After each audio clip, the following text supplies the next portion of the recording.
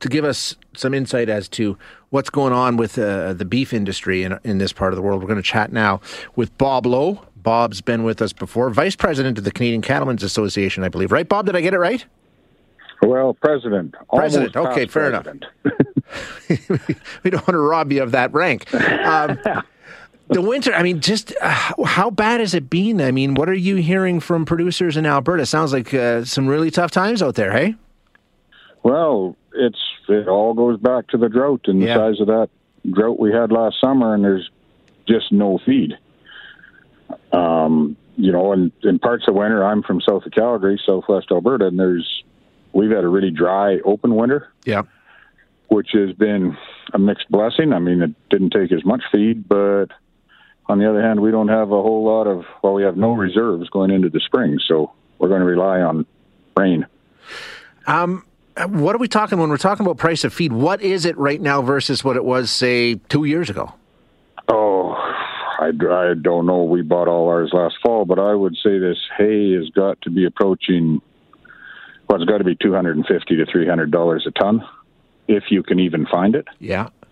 $100 a ton it would have been 2 years ago. Holy cow. Grain is the big one. I bought corn last fall for $350 a ton. Now, this is coming out of Iowa. Yeah. And I just bought some more the other day for $440 a ton. And there just isn't any feed around is the problem. Right, trying to find it, and then if you do find it, you got to pay through the nose. Yep, supply and demand. And so I've just listened to your news, and the number of cattle that have been the SPCA is taking control of. Yeah. I hope they can find the feed. Well, exactly, right? Yeah, that's exactly what it is. I mean, if there's no feed, there's no feed, and that's our big thing now with this impending rail strike. What is the situation with this rail strike? I mean, in terms of how it would affect the beef industry, I know the supply chain is an issue all unto itself, but what would this mean specifically for cattle producers? Well, there's approximately 1 million cattle or a little more that are on feed in feedlots in Alberta. Yeah. Most of them in southern Alberta. And the feed source is corn coming up from the States. Okay. And it's got to come by rail. There's just nowhere near enough trucks to haul it. So it's got to come by rail. CP is the rail line that's in southern Alberta. So they've been bringing most of it up, and they had to slow down due to COVID and cold weather and stuff in January, and that got cured. And so they're bringing in 8 to 10, maybe 12 unit trains a week, which has given the industry somewhere between a week and 2 weeks supply. And how far out are we from natural grazing here still? A couple of months, I'd think, right?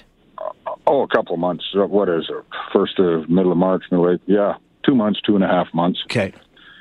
And in the feedlot industry, I mean, these cattle are being finished to go onto somebody's plate. So those will never go out to grass. And they're relying on 80% of their diet or 90% of their diet is corn.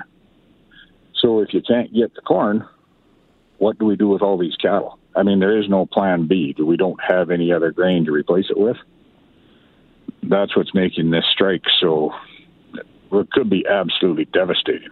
Okay, so I mean, if you can't feed the animals, what's the decision? It seems like I know the answer to this, Bob. Is that what we're seeing?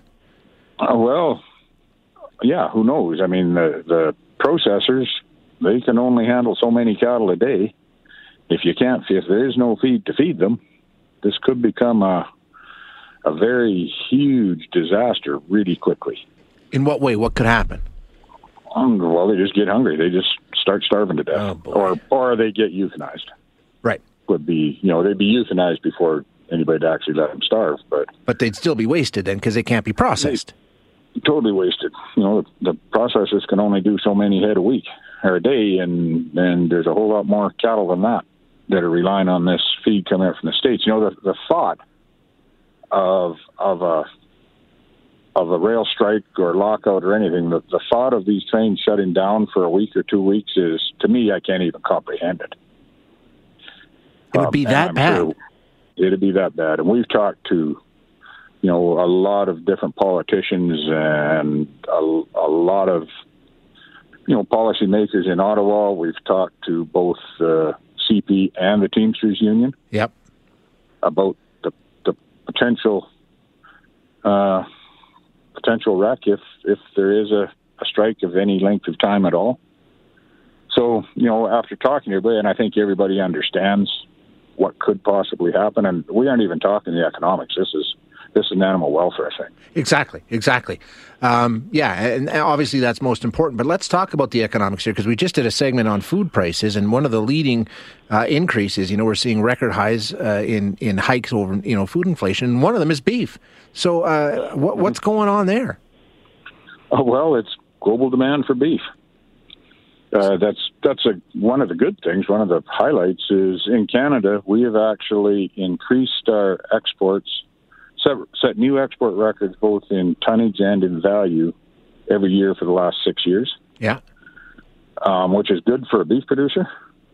But the people in buying steaks at the store, yeah. They're competing with, it's a global market, so they're competing with the rest of the world to get that steak.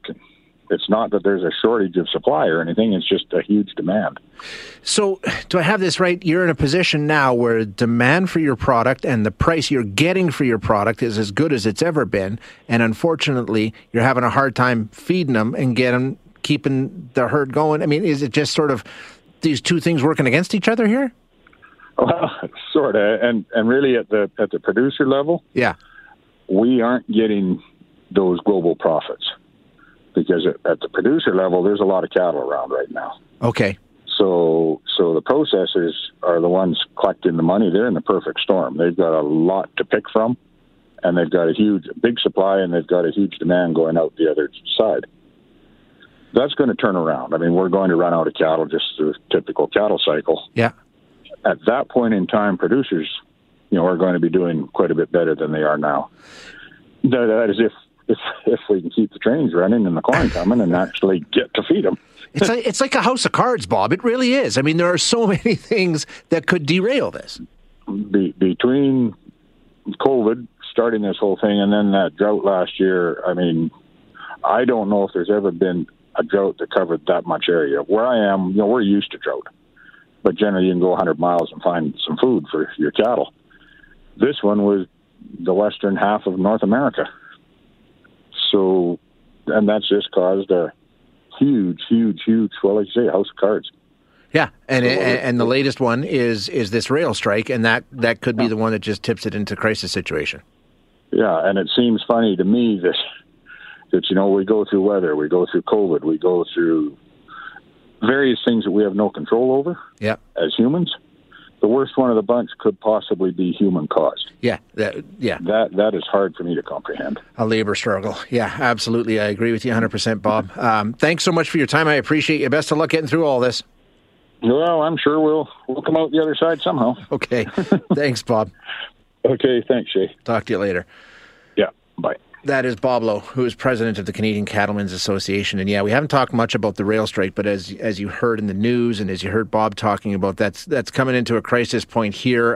Scott Moa, a bunch of different premiers coming together to write a letter to the federal government saying, hey, you need to make rail workers essential workers and remove that right to strike.